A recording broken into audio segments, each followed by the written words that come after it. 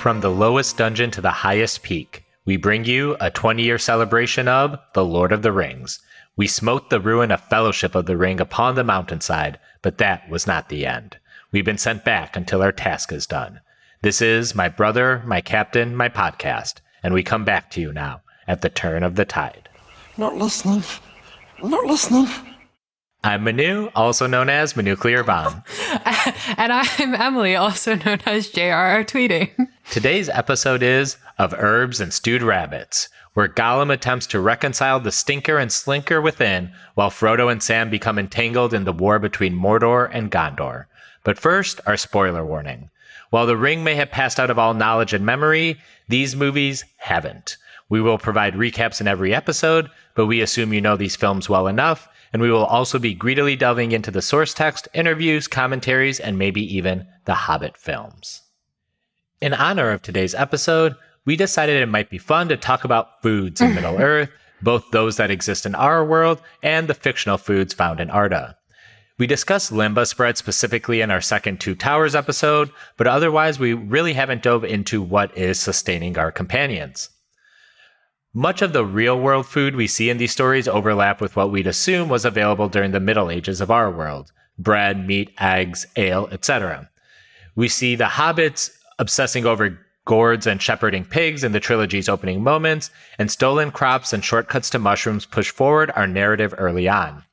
Certain foods, like pumpkins or tomatoes, weren't really present in Europe during the Middle Ages and came over following the exploration of the Americas.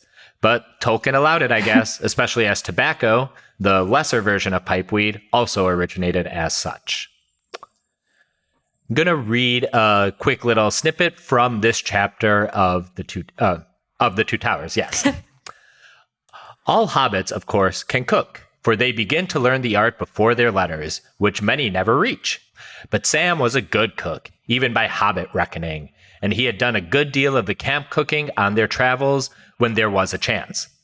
He still hopefully carried some of his gear in his pack: a small tinder box, two small shallow pans, the smaller fitting into the larger.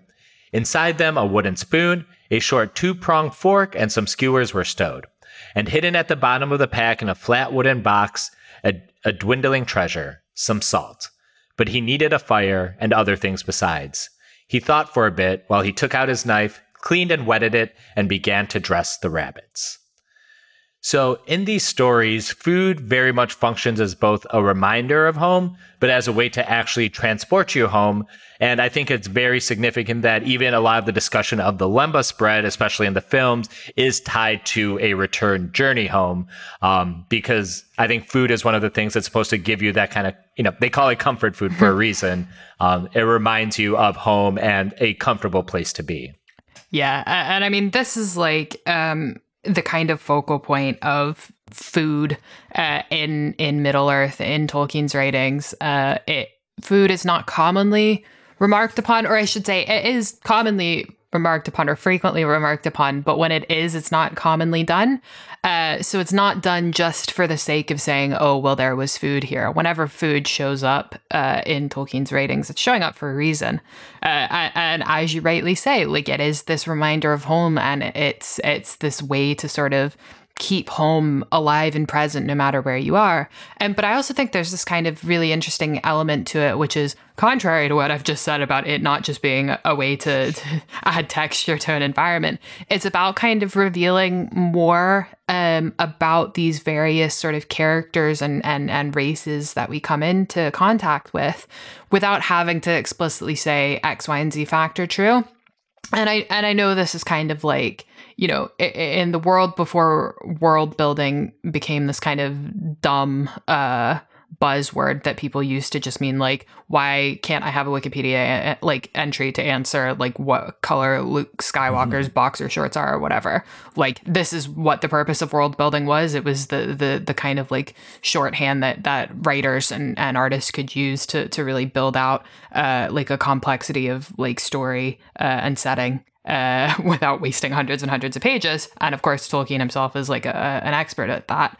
But I also think there is really something kind of unique and fascinating in the way that Tolkien does this, because, you know, in the first instance, he himself was a veteran of the First World War, and so was not just away from sort of the like home cooking and the kind of food that you know was comfort and was home to him, but on either side of that experience, bookending that experience of the First World War, was, you know, his sort of early life in the kind of colonial hinterlands.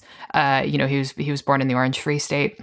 And then his later life, you know, within the sort of British metropole, but living under rationing, because of course between World War I briefly and World War II, and then World War II afterwards until like the 60s, rationing was a key part of the British life, of British cultural life, and this sort of absence of the food that made people think, yes, this is what you know, a happy, joyful, full life is, was kind of a hallmark of British culture. Like, if you want more on that, I would actually recommend Pink Floyd's The Wall, because I think that really gets into that kind of loss of culture there.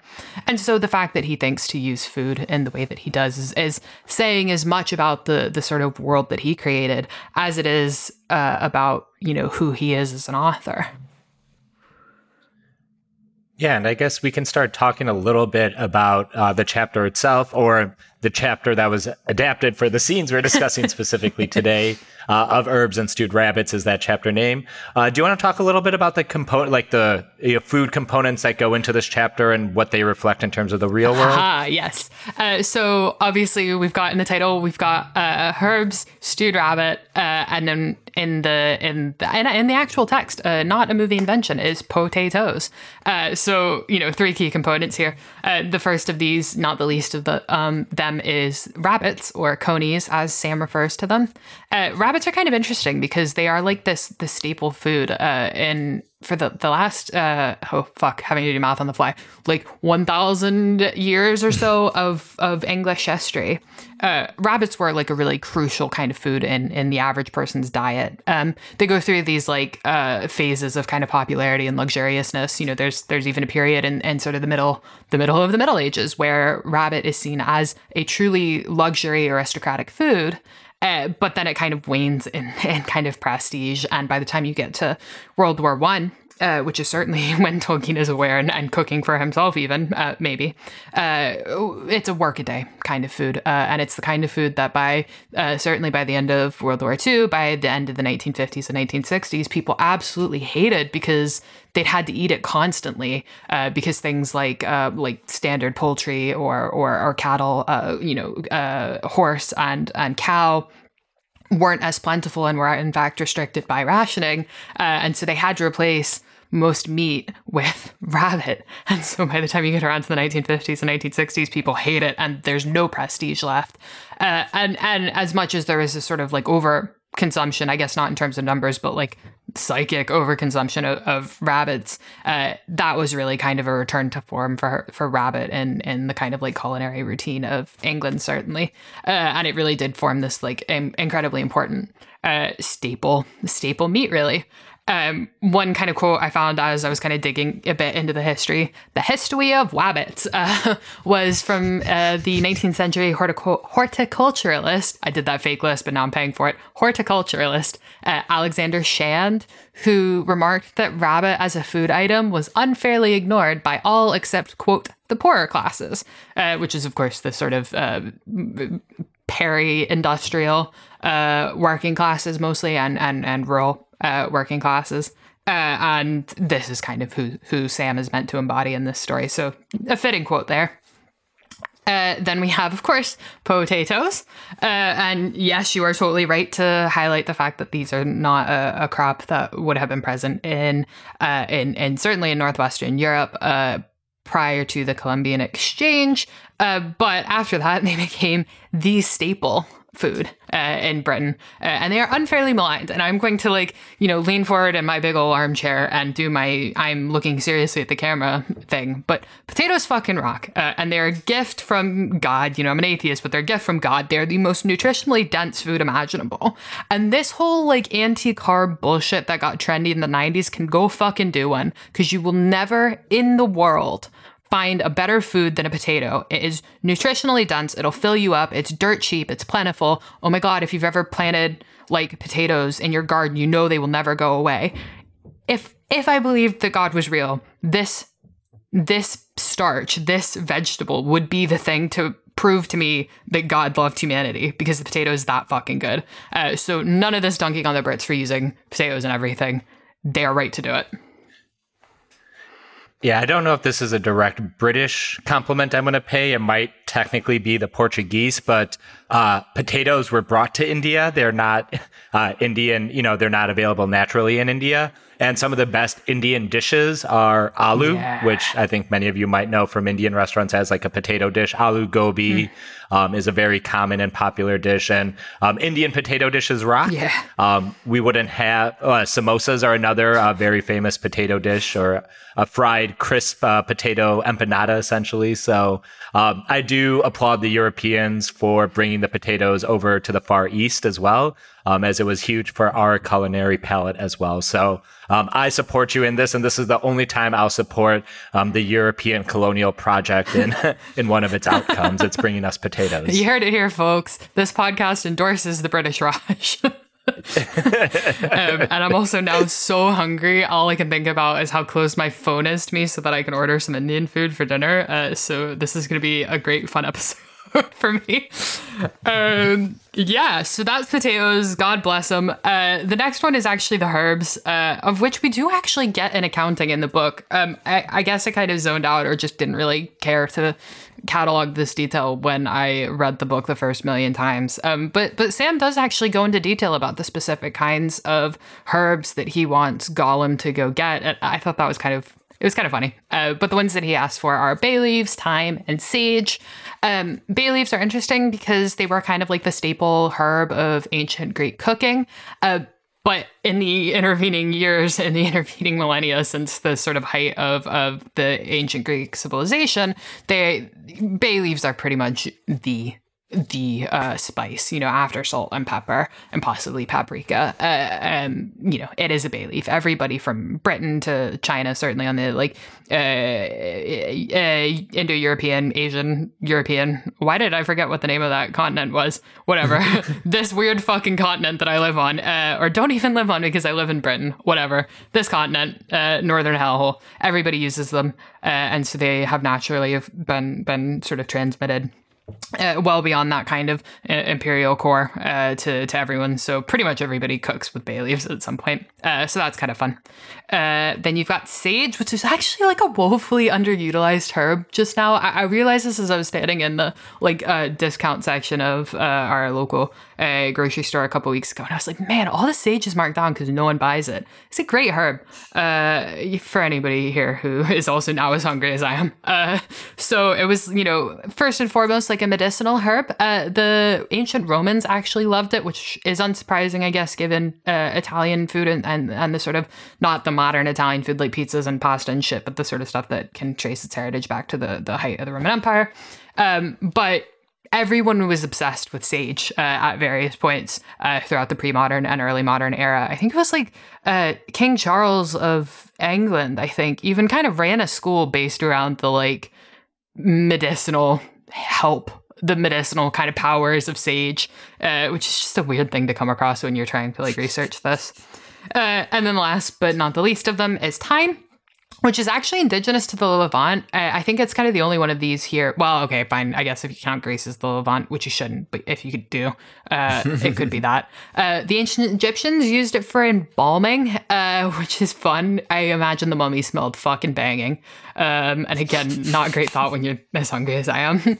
And then the Romans, when doing their conquering, their proto-British Empire proliferated thyme everywhere, and everybody loved it for culinary and medicinal reasons. It was actually one of the herbs that people used to stuff in their little masks during the Black Plague. And if you, like me, have been going through all of this and have had the Simon and Garfunkel song "Scarborough Fair" in your head, where it's parsley, sage, rosemary, and thyme, da da da. Those four herbs, which are two of which are mentioned here, are herbs associated with death. And that's mostly because of their like use, employment as sort of mask herbs, or salves, used in salves during the Black Death.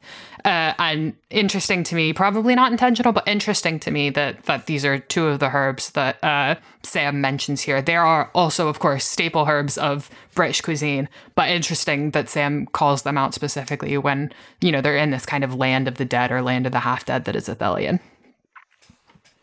Yeah, thank you for actually meaningfully tying in that Simon and Garfunkel song, because otherwise I would be forced to make a joke right now about it that probably would be nowhere near as interesting. So, just to run down some of the like fictional foods that we've so far encountered, or will encounter during our coverage of various legendarium works. Lembas bread, as we've mentioned a couple of times now, and also there's cram. And these serve a very specific purpose, right, Emily? Yeah, so both of these are interesting. So the cram is like the Daleman's cram, and it's kind of a whey bread, a thick kind of bread meant for traveling, used by the men of Dale or Esgaroth.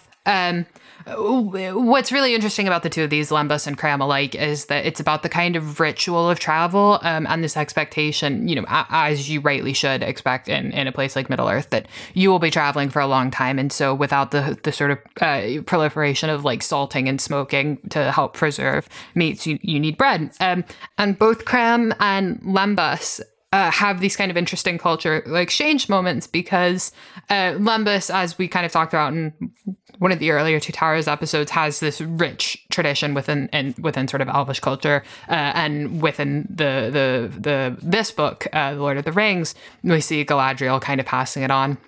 As this kind of cultural exchange between herself and the elves of Lothlorien, with this sort of wider world. But cram, as used by the men of Dale, actually has its own kind of rich tradition history of sharing with the dwarves as Erebor. And this is kind of one of these key moments when food like this, simple, easy food that you wouldn't otherwise think about because it's effectively just a granola bar, is used to explain and to highlight this kind of these points of cultural exchange between the various cultures of Middle-earth, of Tolkien's Legendarium. And of course there's this like lovely thing, this ritual of preparation, the sort of ritual of preparing and putting sort of effort and love and work into these things that are meant to go far away. The people who make Dale cram and the people who make Lembas bread are not the people who are going to consume it. So they make it and send it far, far away from them, and they will never see the kind of fruits of their labor, not in the sort of like alienation sense, Mark's alienation sense, but in the sense that like this is something that they are packing full of their love and their hope and sending it away from them in a kind of deeply like culinarily optimistic sense, I guess. Yeah, we'll say that. In The Hobbit, we'll learn of Beorn's honey cakes, which I don't actually remember off the top of my head, but boy, honey cakes do sound good right now. And when we're in the Prancing Pony earlier in this story, we also get a description of their spread, which isn't fictional foods, but because it is, a description, I'm going to read it here. It is hot soup, cold meat, a blackberry tart, new loaves, slabs of butter, and half a ripe cheese. Good plain food, as good as the Shire could grow. Yeah, so this is good because this is basically a plowman's lunch, a standard plowman's lunch, minus the pickles, which is really just kind of a classic English working man's lunch. Even some of the things that are called out here, like the blackberries, are things that are classically English. And so this is, Tolkien being like, food obviously has a very crucial role in developing what a culture is, and knowing that by including these things, these references, he's going to be able to evoke something with like sort of far richer detail than if he'd just been like, imagine it's based off of England. Yeah. And then in terms of like some of the drinks we see in the world, we have our standard fare of like ales, wine, tea, coffee, all seems to exist.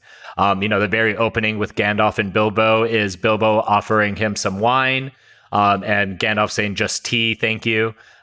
So there's that. There's Ent Draft, which we talked, I think, a little bit about with our Ent discussion, and it shows up in an extended edition scene. It's supposed to be very revitalizing. But anything you want to add about the Ent Draft? Makes them bitches taller. Merry and Pippin get to be like 3 foot tall, so good for them. It's the Got Milk campaign of Middle-earth. Then there's Miruver, which Emily, please.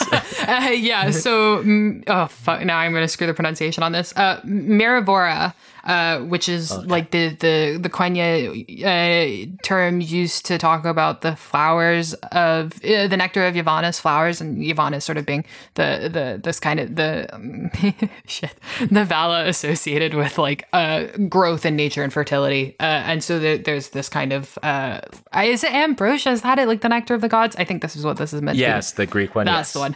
And then in Rivendell, the elves of Rivendell serve a cordial, which is like it's diluting juice here. I can't remember what it is, but it's basically a super concentrated drink that like you dilute with something else like water, or sparkly water, or booze, or whatever, to get like what it's actually meant to taste like. And the elves of Rivendell serve Mirivor as a cordial, and it's meant to have these sort of revitalizing powers. But really, let's be honest, it's just an excuse to drink fancy booze. And lastly, we have Orc Drink. I think that's the official name of it. It's just Orc Drink, like purple drink. But we see this, I think it's actually in the extended editions as well. But when Merry and Pippin are taken hostage by the Uruk-hai to get Merry's strength up, because, you know, he's kind of passed out at first and has that nasty head wound, they give him Orc Drink, which kind of looks like rum or something, or molasses, the way the film depicts it.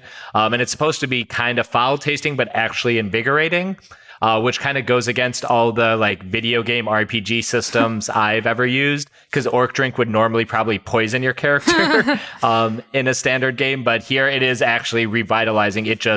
It's foul, even though it has some fair qualities, so to say. Very good. Very, very good. I'm just kind of imagining the like Middle Earth version of a conspiracy theorist, like self-righteously going around on like Middle Earth Twitter being like, actually, it's not Kool-Aid, it's Flavor Aid, or whatever the equivalent would be for the orc drink. I assume it would actually, in that case, literally be Pippin just fucking around. But there is...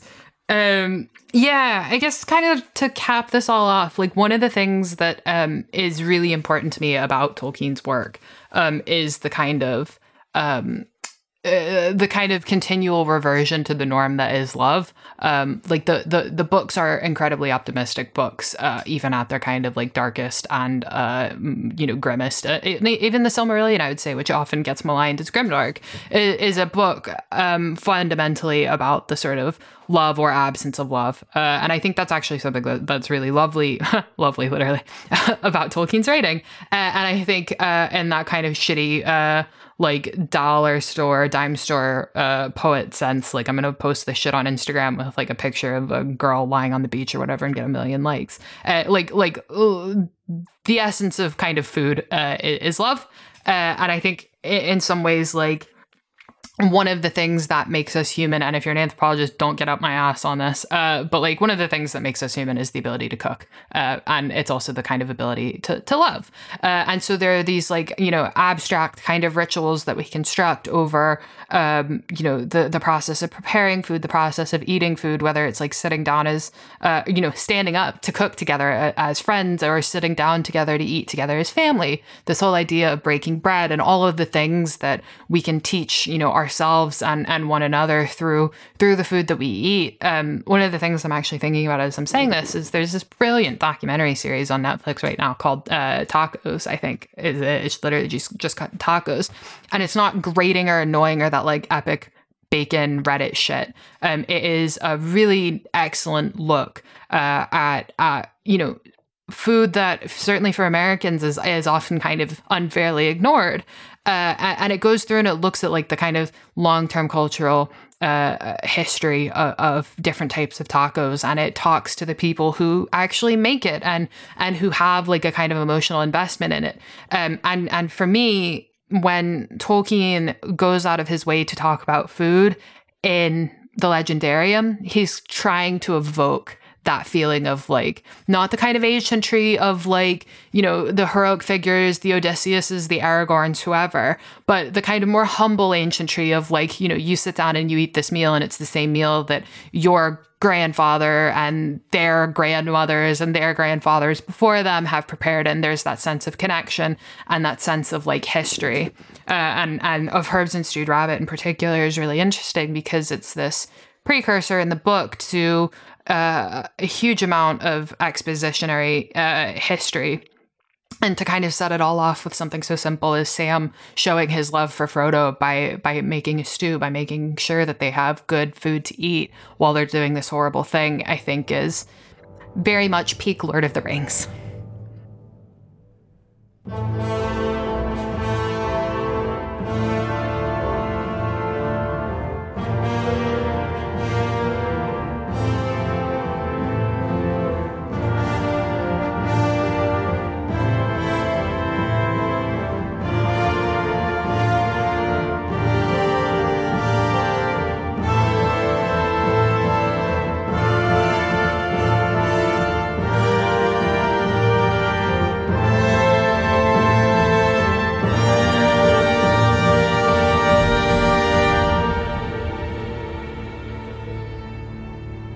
Listen to my voice. Do you hear my voice? This is the last time you are going to hear my voice sounding remotely sane for at least the next year. Enjoy! Welcome to Ithilien, or generic Gondor without buildings. Watch the beautiful local wildlife, Gollum, crawling on all fours through a shallow river, desperately chasing after a jumping fish. I have to say, I was in Basel, Switzerland recently. That is my humble brag of the episode. And they've got two rivers running through it. One is the Rhine and the other is the Birs. And it was hot as balls when we were there. And we spent part of an afternoon down at the Birs, which is very, very shallow at parts, like 15, 20 inches total. And it's got those nice, smooth, rocky bottom.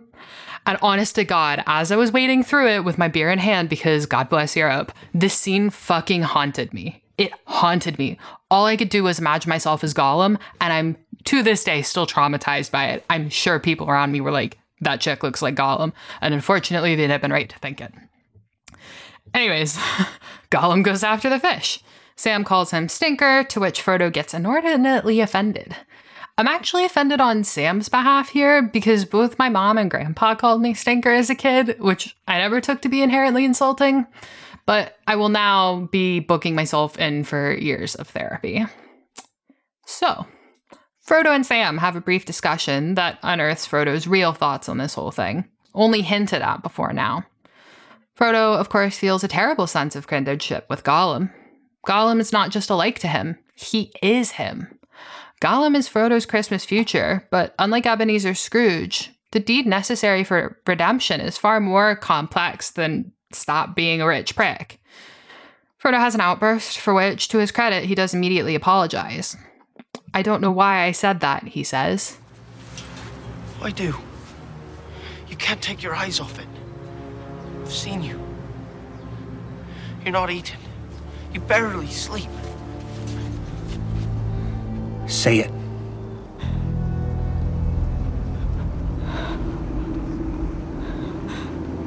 Vampire. Sam, dutiful project manager that he is, instructs Frodo in the obvious. You have to fight it. No shit, saith Frodo, who also reminds Sam that the ring was entrusted to him. It's his task. His own. His... Say the line, Bart! Nope, not getting it today. But we are getting closer. Now, for this film's pièce de résistance. Not to duck on Helm's Deep, but this 2 minutes is pound for pound the fucking apex of this film. Master's my friend. You don't have any friends. Nobody likes you. Wait, fuck, how did my morning meditations get in here? In all seriousness, Andy Serkis was robbed, and this scene, featuring Gollum arguing with the small part of him that is still Smeagol, is one of those scenes that just stays with you. It's not just that we have all, at one point or another, been Gollum. It's that Smeagol does in fact get that moment we all long for. Master looks after us now. We don't need you. What? Leave now and never come back. No, leave now and never come back. Leave now and never come back.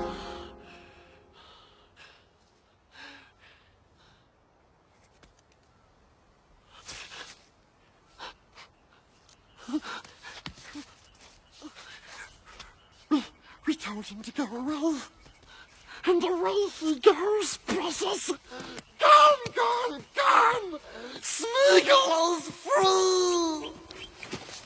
That second after Gollum disappears, leaving only Smeagol, is an enormous moment.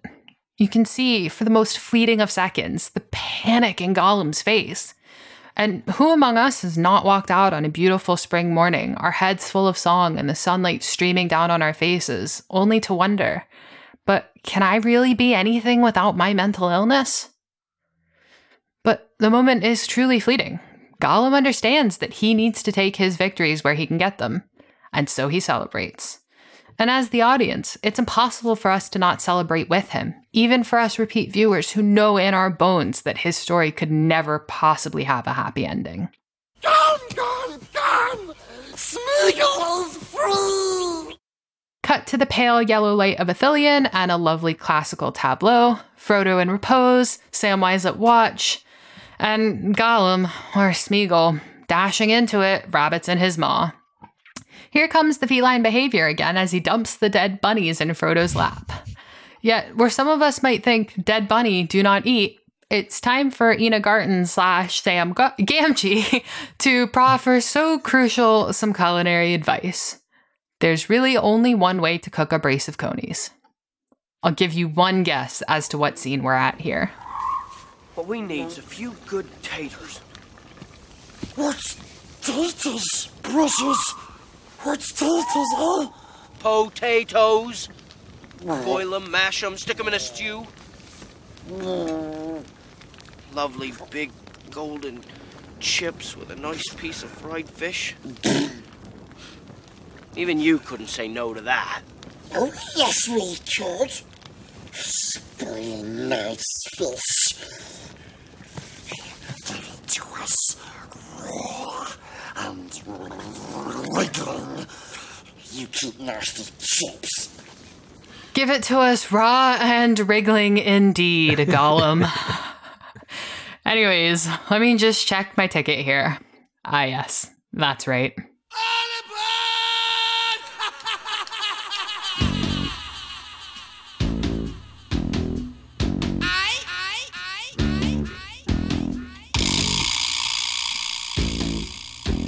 Frodo goes off because he'll never fucking learn, and so too does Sam. And look, just in time to see a right military tattoo of wicked men, servants of Sauron, men who, I swear, I promise, are dressed absolutely nothing like the sick caricatures of the people NATO was gearing up to invade for most of the 1980s and 90s. Ah, the 2000s. Also, check the motherfucking elephant troops. We're in the big leagues now, baby. The Dark One is gathering all armies to him, says Gollum. Golly gee whiz, what a dangerous land we're now in, lads. But oh, don't worry, it's time for a whole bunch of Link clones. Hey, can anyone spot Tingle? To pop out of the woods and rain the fires of hell down on these big baddies. Oh shit, looks like Frodo and Sam have gotten caught up in the furor, and oh, hey, there's Tingle. There are no travelers in this land, only servants of the Dark Tower. To which I say, I am going to become the fucking Joker. So then Faramir says, Bind their hands. thereby launching 1,000 fanfics. Well, folks, that's all for now. We'll see you next time for part 2 of my protracted nervous breakdown.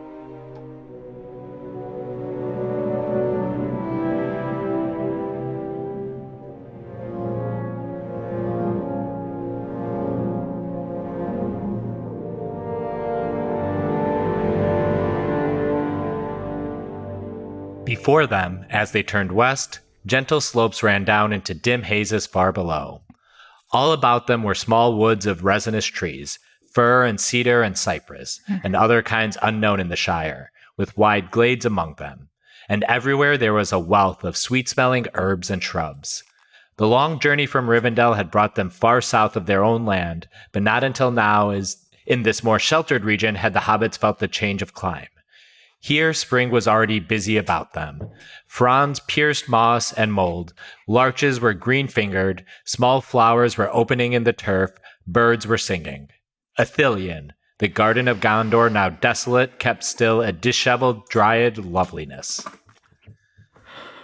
I'm so sorry. I have to be totally insane. First off, holy shit, I'm so glad you're the one that's doing all of the book snippets here, because I'm like, yes, I am freed of this burden of having to quote it. But also, that the Garden of Gondor, now desolate, kept still a disheveled dryad of disheveled dryad loveliness. Oh, that was hard to do. That rhyming scheme, I made a joke about this on Twitter, but then I went and looked it up because I was certain that I was not wrong, as I so often hubristically am. That rhyming scheme is the same rhyming scheme that's used in Beowulf, not rhyming scheme, the alliterative scheme. Alliteration. That Garden of Gondor, and then desolate, disheveled dryad, that's straight out of Beowulf. So finally following, living up to my promise of everything in Two Towers is Beowulf. Okay, I was about to be mad at Tolkien for his punctuation with all that, but if he's doing a bit, I'm okay with it. And he's clearly doing a bit here. Our time today with Frodo, Sam, and Gollum takes place in Ithilien, a regional go-between between Gondor and Mordor. It lies in between the Anduin to its west and the Ifilduath to its east. Ithilien itself is bisected into north and south by the river Morgulduin, flowing out of the Mountains of Shadow and being toxic to drink. The river runs alongside the Morgul Road right by Minas Morgul, which we'll briefly glance from a distance in Return of the King.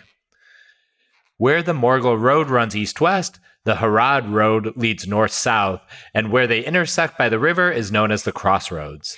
The movies get there near the start of the third film. The Window on the West, or Henneth Annwn, is an important outpost held by the Rangers of Gondor.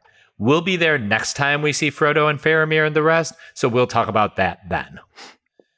Ithilien was shot at the northern end of Lake Wakatipu. It's the same area was used for Amon Hen scenes that rounded out Fellowship of the Ring. Oh man! All right, Ithilien. I love Ithilien. I think it is one of the most fascinating little regions of Middle Earth. It's a constituent part of Gondor. It later becomes a princedom helmed by Faramir, although the appendices lead us to believe that it's not actually Faramir who does the vast majority of the governing. It's actually Eowyn who does the vast majority of the governing. And wow, what a thing to include in the appendices. And I love Ithilien. That description up top, that beautiful, beautiful description up top that I love so much, is inspired directly by Tuscany. And we've got a couple letters from Tolkien when he was traveling throughout the continent, where he was passing through and even staying briefly in Florence and passing through Tuscany more generally. And he writes to his son Christopher to say that, like, this is his Ithilien. And when he is writing about, the cypress trees, which he name checks, he is imagining these country roads, these soft rolling hills, and the beautiful sort of perfectly aligned forests of Tuscany. And he's imagining that sort of overgrown and no longer cared for and protected as Tuscany as a region has been solidly since the 10th century, and certainly preceding that. I just don't really give a fuck about anything pre 10th century. And Ithilien in itself is this really sort of magical place because it is the kind of height of Tolkien's romantic setting, and not just because it's the home, the seat of the House of Hurin and Amon Arryn, which later becomes home to Faramir and Eowyn, but also in the capital R romantic sense. This is the place that it best embodies the kind of poeticness of the sort of romantic genre. in the book, we get this kind of beautiful overlap of these decayed ruins, and this is true when Sam and Frodo pass by the crossroads later in a couple chapters from now. But it's this combination of these ancient buildings fallen out of use, fallen to disrepair, combined with the beautiful scenery, the beautiful and beautifully described scenery. And this is this is peak romance. This is the stuff of Keats. This is the stuff of Byron to a lesser extent. He was not as fascinated by the sort of buildings in the same way that Keats was. This is the Samuel Coleridge stuff. And Ithilien has its own sort of really fascinating political history that I will probably save for later. But the kind of crucial thing is Ithilien itself has only been depopulated for about 80, 90 years at this point. Tolkien fans online, which is to say me and my 5 weirdo friends, call it the Ithilic clearances as sort of a reference to the Highland clearances, or clearances generally, I guess, but, we're a bit Celt-brained. And in the sort of century preceding the action, Mount Doom, Orodruin, burst back into life, and because it's literally a volcano, it's spewing ash and shit everywhere, like Mount St. Helens, but worse. And the people of Ithilien can no longer really countenance having to live in the shadow of Mount Doom and also having kind of all these orcish incursions. So they leave and they go and become refugees in Lothernach and Lebanon and Lamedon and Minas Tirith to a lesser extent.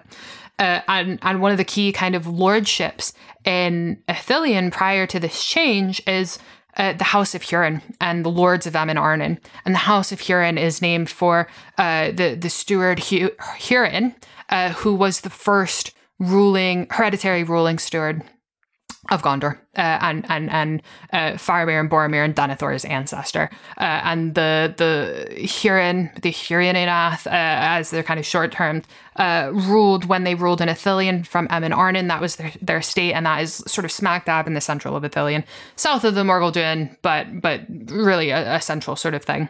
And Ithilien, of course, means, I say of course as if this is a thing that you should know. You shouldn't know this. Ithilien comes from the Sindarin word for moon, Ithil, and Ian, which is like a geographic term meaning land of. So Ithilien is the moonland, and on the other side of Minas Tirith, north of the White Mountains, north of the Ardnam Race, we've got the land of Anorion, and Anor means sun, and so you've got the sunland handshaking the moonland, which is Ithilien, Anorion, and Ithilien handshaking, and in the center of them you have either Minas Tirith or Osgiliath, depending on who you're asking and in what age. And of course, this corresponds to the sons of Elendil. You've got Anarion, who ruled Gondor in his kingship, and Ithilien, which stands in for Isildur, and Isil is the Quenya name for moon, and Isildur took the northern kingdom. And there's just this incredible richness of history in Ithilien, and I am fascinated and obsessed with it, and we are at long last here, and I'm so fucking hyped. Yeah, that's why she teased she's going to slowly go insane over the next several months of recording, so you've been warned.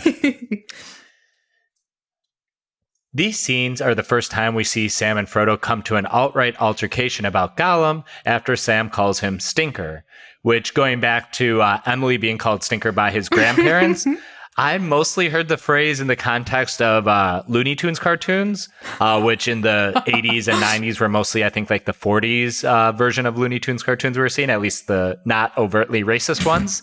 But I'm just mostly familiar with Bugs Bunny saying, "Ain't I a stinker?" whenever he does some kind of one of his pranks or things like that. So I also didn't associate it necessarily as a derogatory term, but more as like a trickster or, a prankster or something like that.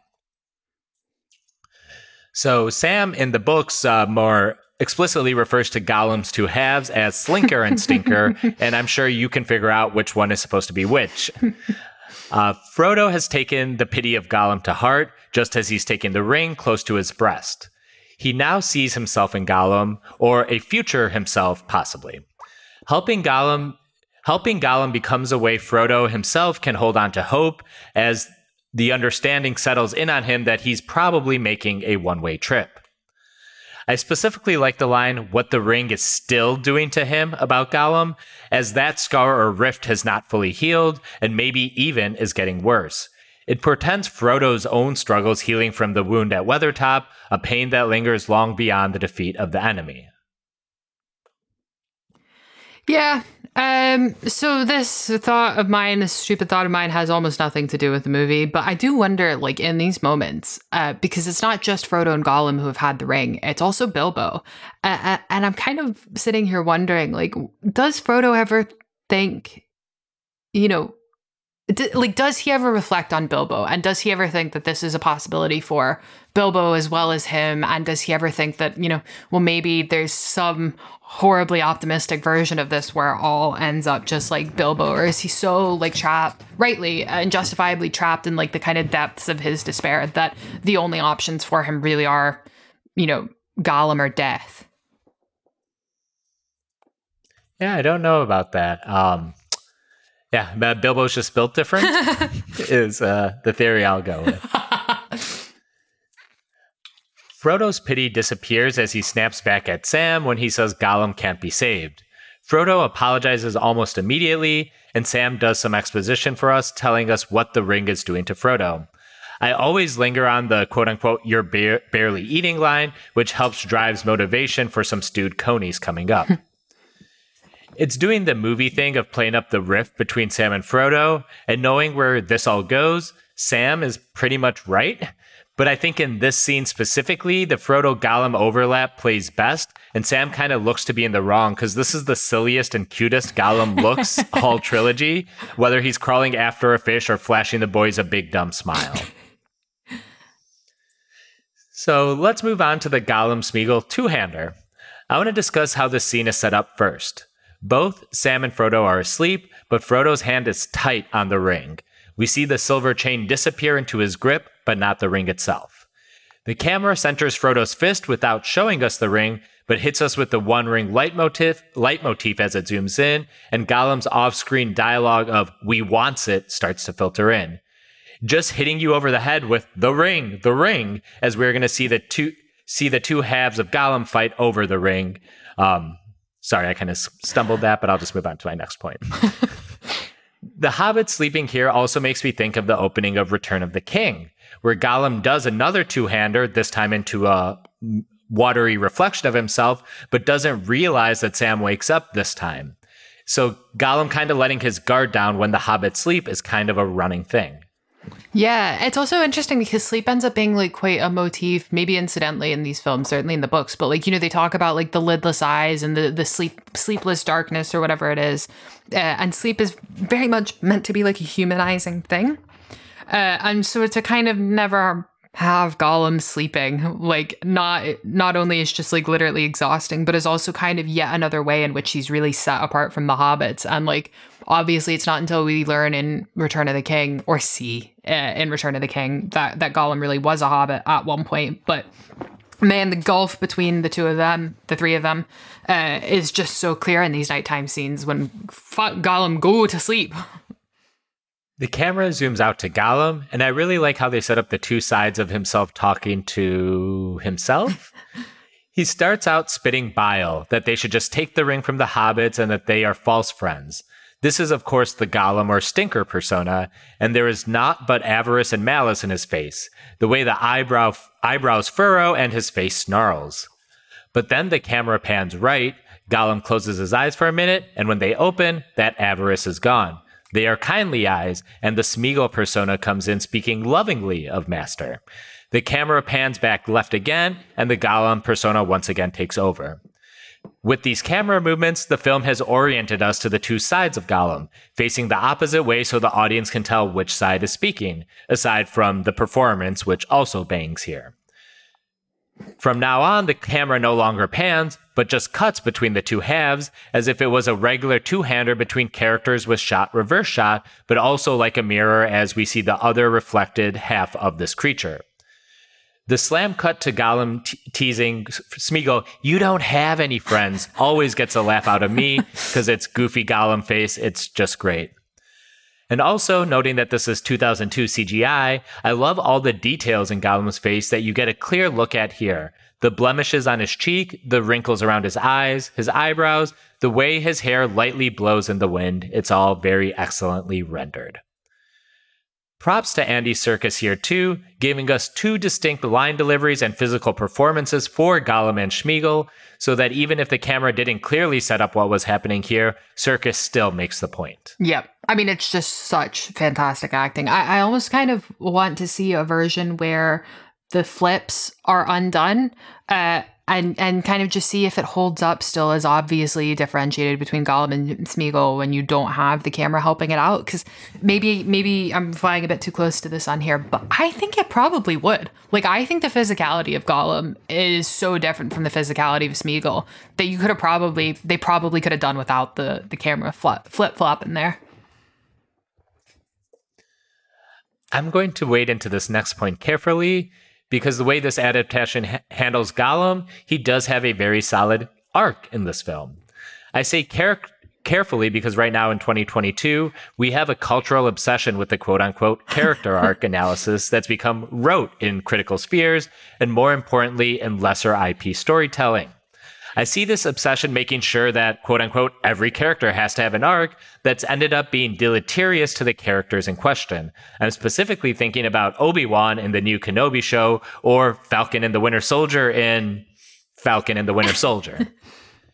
The films could have just let Gollum be a little freak and had Sam and Frodo arguing about him as the main conflict, but we additionally get to see Smeagol wrestle with his worst half and for a brief time come out on top. Frodo gave Smeagol some hope, reminded him about his former self, and Smeagol took it to heart. He made a profound attempt to confront his inner self, and after seemingly winning, he goes out and kills some bunnies for Frodo and Sam. Watching this W for Smeagol, I think, makes his perceived betrayal at the hands of Frodo when in Faramir's hand hurt all that more. We know Frodo truly was trying to protect Smeagol, but it's also clear why Gollum would perceive it as he did, and then Serkis again kills it when he sees Gollum top Smeagol in the Henneth Annan scene we'll talk about probably next time we return to these characters. Gonna quote George R.R. Martin here, who is quoting Faulkner in saying that the human heart in conflict with itself is the thing worth writing about, and we get to see a very literal example of this in this scene. And not saying that the books don't have complexity for Gollum, just that the specific arrangement and adaptation of Gollum makes all this a bit clearer and neater and made for mass audiences in a fairly smart way. The context of him getting the rabbits for stew is a little bit different in the books, which I'm just flagging now in case we don't get to it later. Yeah, I mean, I rag on these movies a lot for having like bad narrative ideology. And I think this is actually one instance in which they are very clearly better than Tolkien. Like, I think their kind of whole fetishization of like quote unquote normal people. And here's where we cue up the "we're just normal men" bit. Like, I think that's kind of bad vis-a-vis like Rohan and Gondor. But this is where it really works. Like, Tolkien's kind of inclined to have pity for Gollum, but he doesn't really see him as this like fully realized being, kind of like this classic British upper class looking down at the Pavos being like, oh, I feel pitiable for them, but they're just these fucking creatures. They're not people like me. And the filmmakers, and Andy Serkis in particular, definitely don't take that tack with dealing with Gollum. And I think that is really to these films' sort of overall benefit, is that they really take Gollum seriously as a character and not just at an inflection point for Frodo. So last time we were with Frodo and Sam, we met the Easterlings as they marched into Mordor. We expand our view of men even more now with our first glimpses of the Haradrim. You're going to find some of our Orientalist analysis of the Easterlings will broadly also apply here. Emily will give us the real-world analogs Tolkien was going for with the Harad, but in these films they definitely give South Asian vibes to me, or maybe it's just because I'm South Asian. To that effect, I generally like how they are depicted here in The Two Towers, and less so in Return of the King, the latter in which they look like Dalsim from Street Fighter or the Persians in 3000, or 300 rather, which was not out at this point, that was still a few years away. That is to say, the Return of the King ones look even more racist to me, even though I'm super into Oliphants generally and the whole battle at the Pelennor Fields. Here in this film, the Haradrim we see are depicted as 12th century Saracens, that is to say Middle Eastern Muslims from medieval times. They are generally shown in maroon and black robes, turbans, and black scarves covering the lower half of their faces. You can see gold armor plating on several of them, and repeating diamond patterns on them is evocative of Muslim or Mughal designs. They are shown brandishing spears and pikes and halberds and bows. When I say I think these guys are less racist than the Return of the King depiction, it's probably mostly because it looks like a bunch of white guys underneath all that costuming, which may be its own separate problem, but whatever. I'll take it. Yeah, that's fair. I think that's a reasonable kind of concession there. Yeah, so this one's weird. This one's just weird and difficult because I think because of these films, the Haradrim have kind of popularly in the fanon become associated with like Arabs or Persians. And it's not actually what Tolkien was going for. And now this, as with the orcs, as with the Easterlings, what Tolkien was going for certainly does not make this whole affair much better. It's still fucking racist. But Tolkien was going for Ethiopians with the Haradrim.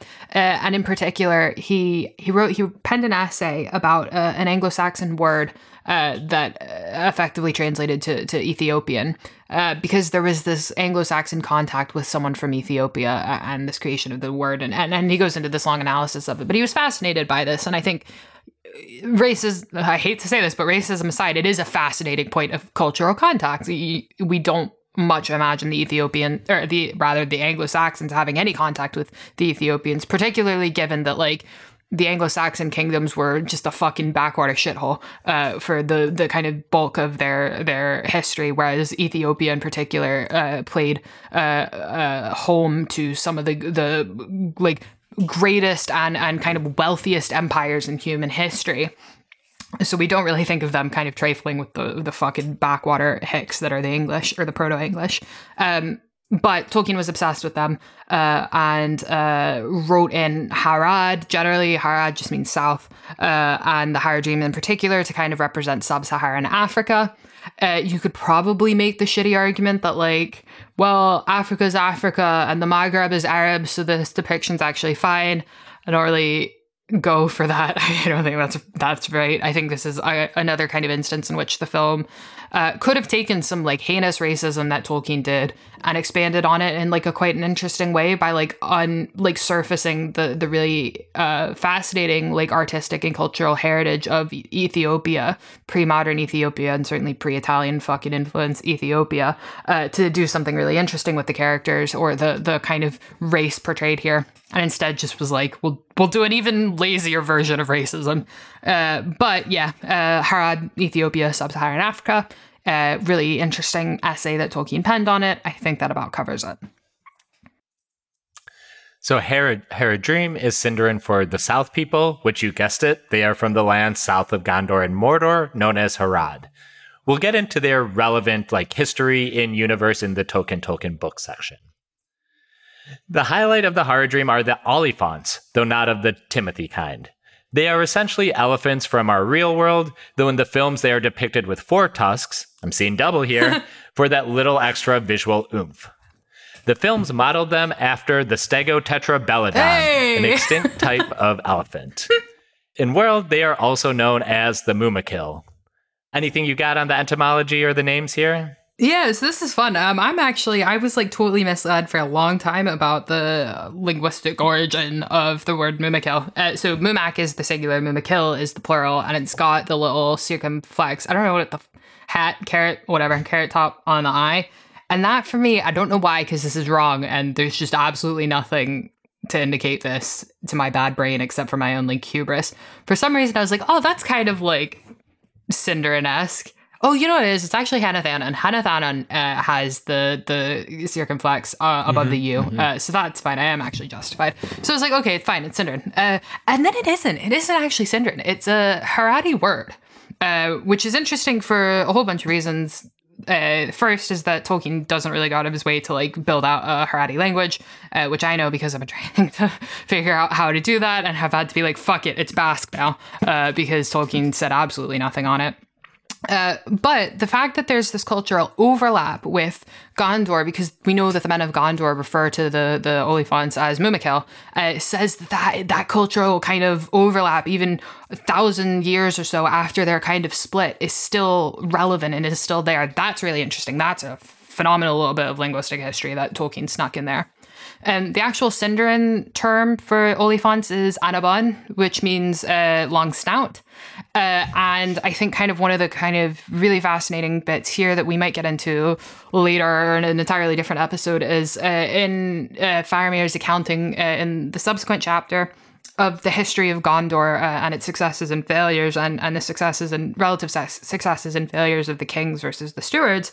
He talks about how the stewards were more successful than the kings of Gondor because they integrated the middlemen, the middle and low men who dwelled within the sort of territory of Gondor, the boundaries of Gondor, and this linguistic crossover, this utilization of Mumakil seems to kind of give speed to that assertion of Faramir's that, like, yes, the stewards did actually integrate these people, and there's clear evidence of this integration by virtue of the fact that it is not the Sindarin word that is privileged in the speech of the men of Gondor. It's actually the Haradric word, and that fucking rocks, I think. So yes, Mumakil. There we are. So olifants offer the military tactical advantage of building giant towers on top of these creatures that can be outfitted with dozens of archers or spearmen, as we'll see in the films. The Mumakil themselves have extremely tough skin, making them resilient in battle. Their eyes are considered weak spots. And then specifically, a line of elephants can be a tactical advantage against traditional cavalry, which again we'll see play out in Return of the King. Yeah, and so this like strategic kind of benefit from the, I guess we'll use the kind of overly academic term technology here of the Mumakil, is really interesting because it reinforces an argument made in the books and slightly less so in the films, which is that like the anti-Sauron forces, or in other words, the good guys, have gotten so complacent and obsessed with wallowing in their own pessimism and grief that they haven't actually prepared themselves for the fight. And they haven't really thought in advance of how the fuck to handle all of these kind of devices and weapons of the enemy. Like if you get back to the central plot of the story, which is this Hail Mary to destroy the ring, that's our first kind of clue that these guys are not really thinking strategically. They're not really playing this game as they should be playing it. And this is just kind of another little piece of evidence to support that thesis, which is like, why the fuck haven't these people who are allegedly technologically superior, morally superior, whatever, to the higher dream, why haven't they figured out how to like dismount and deal with the elephants? Because the elephants are meant to be this kind of primitive cavalry force, this primitive siege weapon. Why have the high and mighty Gondry not gone so far as to think about how to handle that? Like, what a massive cell phone. And elephants or war elephants have been a big part of modern fantasy tradition, from the elephants we see here to things like Warhammer and, of course, A Song of Ice and Fire. So a series of fake bird call catches Frodo and later Sam's attention, which leads them to the Haradrim army we just discussed above. But another one of these bird calls scares Gollum off, which is kind of a hint to us that Gollum suspects something is coming, as is Howard Shore's ominous score coming in at this moment. I love how this attack on the Haradrim starts out, as it's mostly from Sam and Frodo's point of view. Gollum slinking away is followed by several whooshes. We hear the arrows before our minds can even register what is happening, before we start to see them rain down on the Haradrim.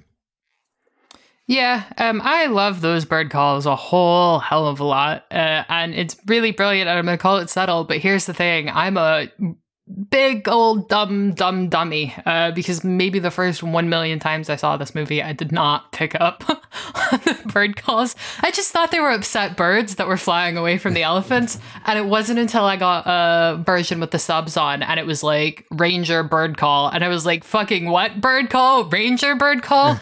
And then it landed to me that is not a scared Tweety bird running away from an elephant. So there's that. That does have some basis in the text, though, right? Yeah. I feel like they say he heard a bird call, but it was clearly not a bird making the call or something like that. Okay. They sure do. I'm just really dumb. I would not have survived this quest at all. At this point, my threshold for subtlety in blockbuster cinema is, does a character actively say the thing is the thing? they and bird if they call don't now? say it, yeah, they bird call now. Oh gosh. We cut back to Frodo and Sam, who are frantically looking around to figure out what's going on. The camera returns to the Haradrim being killed, and you can get a taste of Peter Jackson's horror background here with some of the slam zooms as the Southrons fall. Eventually, we get glimpses of the archers, but not much. Just a hand and a bow from behind a tree, hooded figures here or there, and then eventually Faramir's face as he takes down one of the Oliphant riders. It's a really effective way to stage a guerrilla attack, with just hints to the audience something is coming, and the attacks starting and ending so quickly that we have to piece together what's happening. Yeah, it's brilliant. I lament occasionally, mostly to myself, because I realize how it sounds to other people, that these films didn't take more cues from like Vietnam War movies.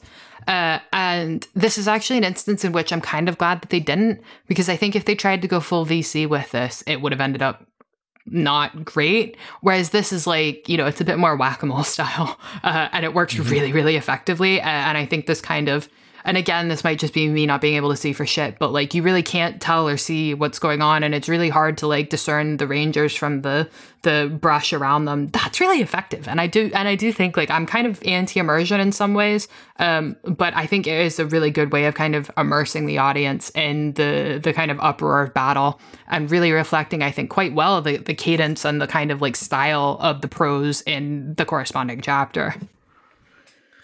Yeah, because you really do see the Haradrim kind of scrambling and falling before you can even really tell they're being attacked.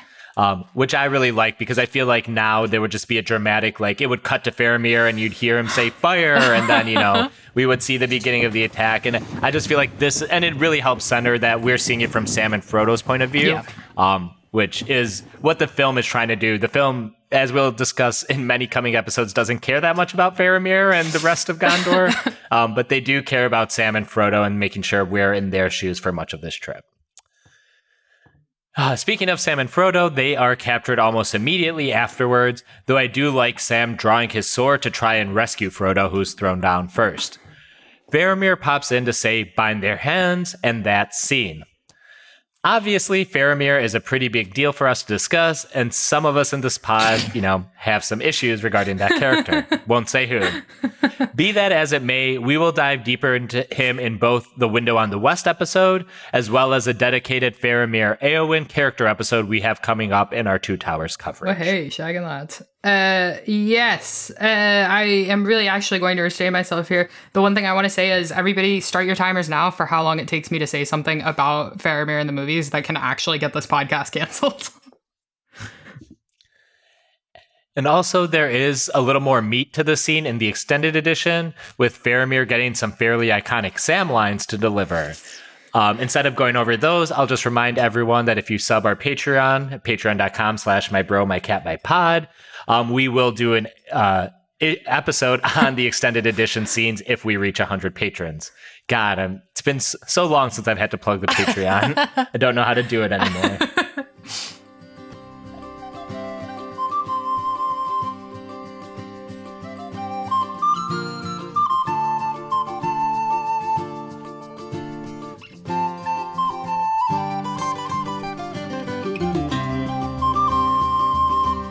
As Sam and Frodo head south from the Morannon and into Ithilien, they speak of the silent watchers and sleepless eyes that seem to be watching them from the borders of Mordor. We see similar things occur both around Minas Morgul and Cirith Ungol later on. Often described as red eyes, they seem like fires and watchtowers that have some omnipresence or vision of all that moves adjacent to the Dark Lands, a fitting extension of the Great Eye symbolism and metaphor. Me, personally, think there's a specific homage to all this in FromSoft's latest game, Elden Ring, in the region of Liurna on your way to the Great Lift, which takes you to the Atlas Plateau. You don't have to commit any of that to memory. In this area, there is a hill which, if you start climbing up, your character will start to be poisoned by the Frenzied Flame, a madness status ailment that can kill the player. It turns out there is a tower atop the hill where Frenzied Flame worshippers are conjuring a giant fiery eye, and anyone within line of sight of the tower will be overcome by this flame. Enemies in the area are also overcome by this Frenzied Flame, but they don't die, they just attack you with even more frenzy, I guess. So to navigate this area, the player has to work between cover to stay out of the tower's line of sight, and then you can eventually approach the tower from the rear and put out the frenzied flame. All right, this is it. This is the rest of my evening set. Thanks to this podcast, I'm going to order a shit ton of Indian food and play Elden Ring for the rest of the evening. Brilliant. Yes, that's basically what I do every day. Oh, lordy. Okay, history time. What I really should have done is, like, gone and done some jumping jacks to, like, get my, what is it, your diaphragm or whatever? Whatever. Harad time. Let's do it.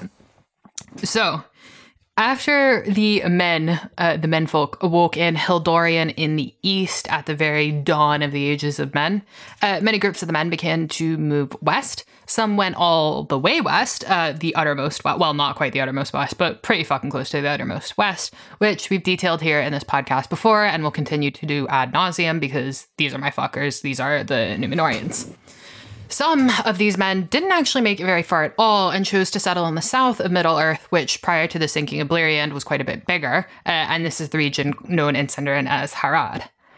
In the Second Age, the men of Númenor began to do some light, totally not fucked up, I'm sure, colonialism, and settled the coast of Harad.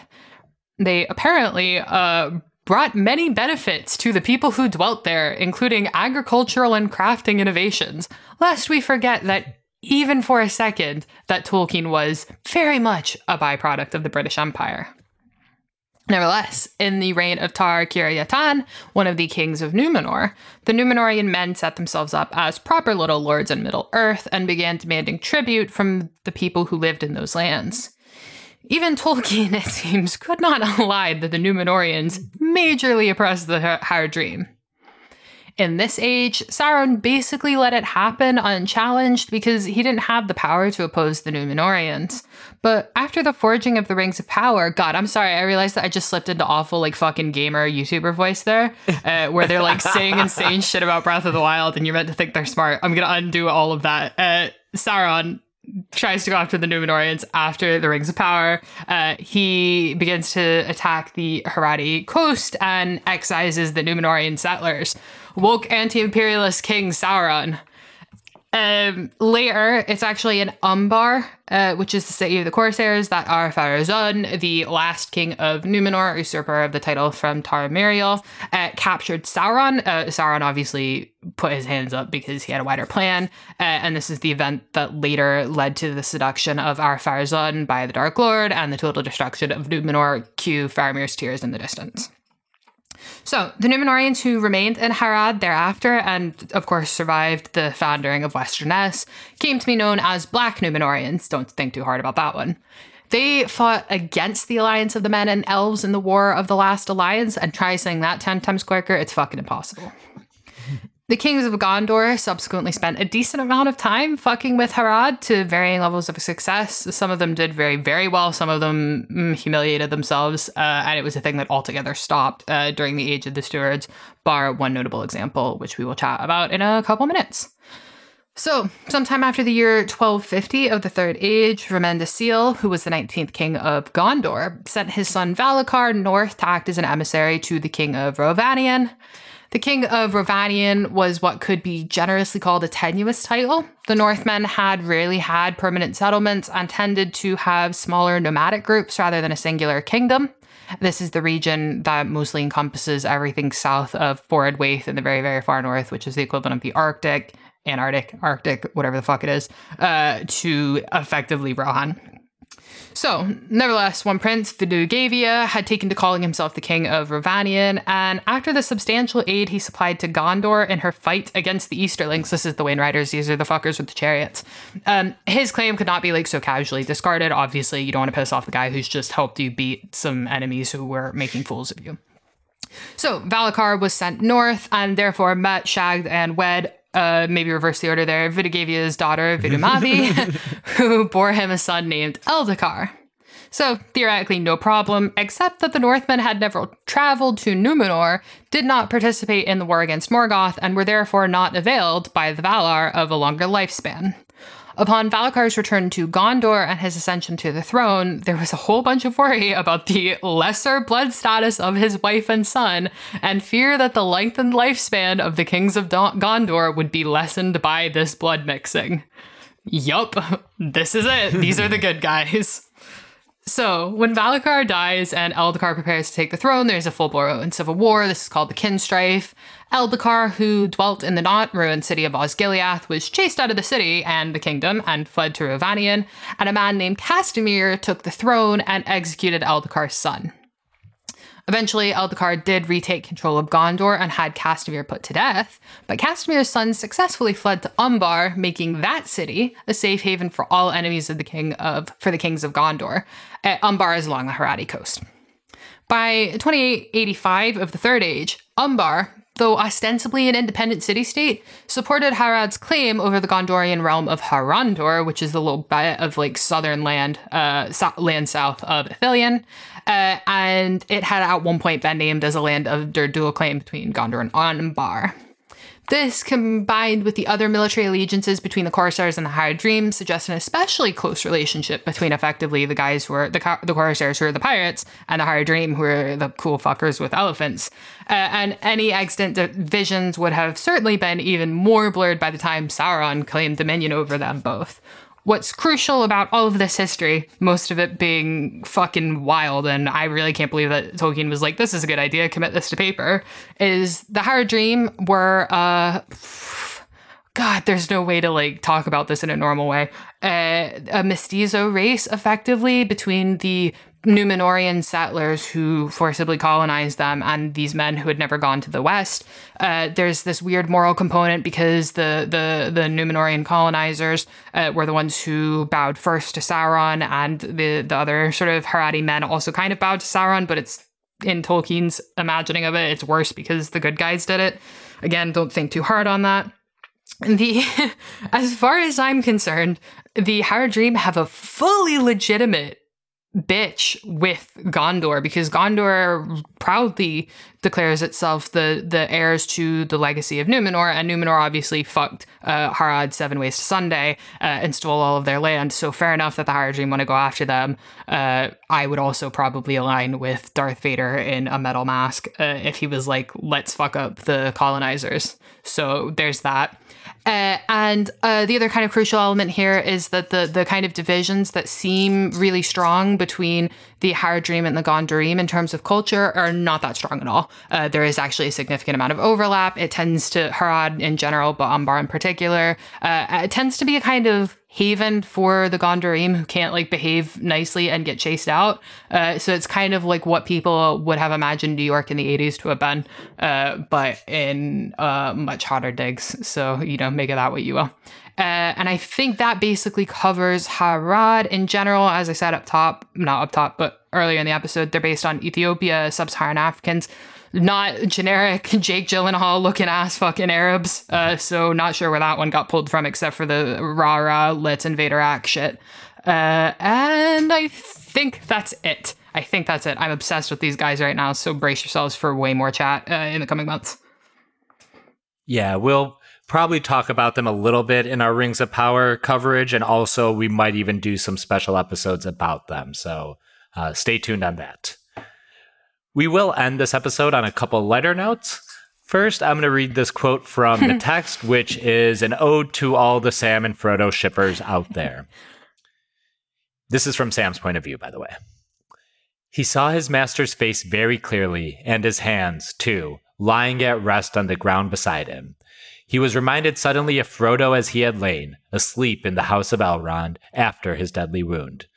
Then, as he had kept watch, Sam had noticed that at times a light seemed to be shining faintly within, but now the light was even clearer and stronger. Frodo's face was peaceful, the marks of fear and care had left it, but it looked old and beautiful, as if the chiseling of the shaping ears was now revealed in many fine lines that had not before been hidden, though the identity of the face was not changed.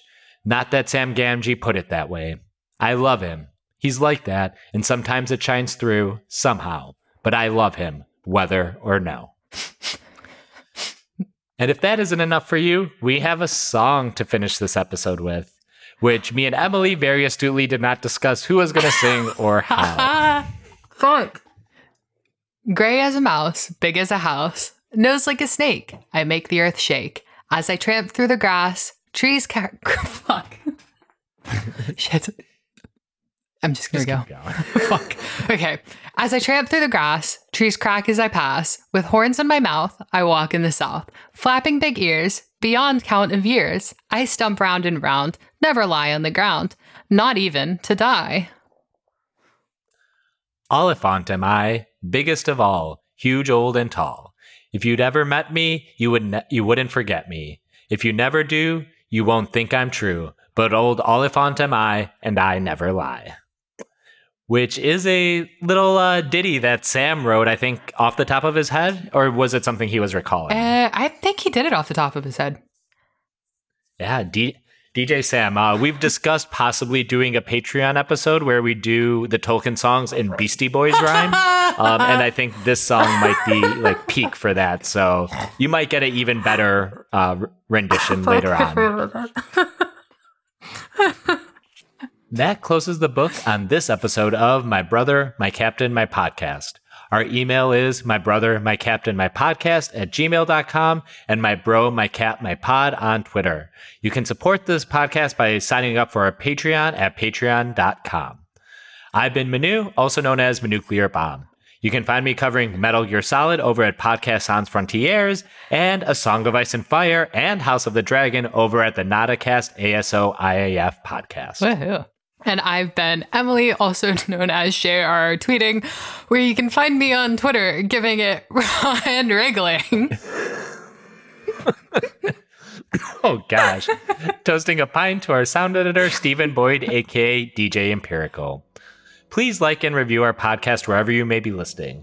So until next time, remember, I would have followed you, my brother, my captain, my king.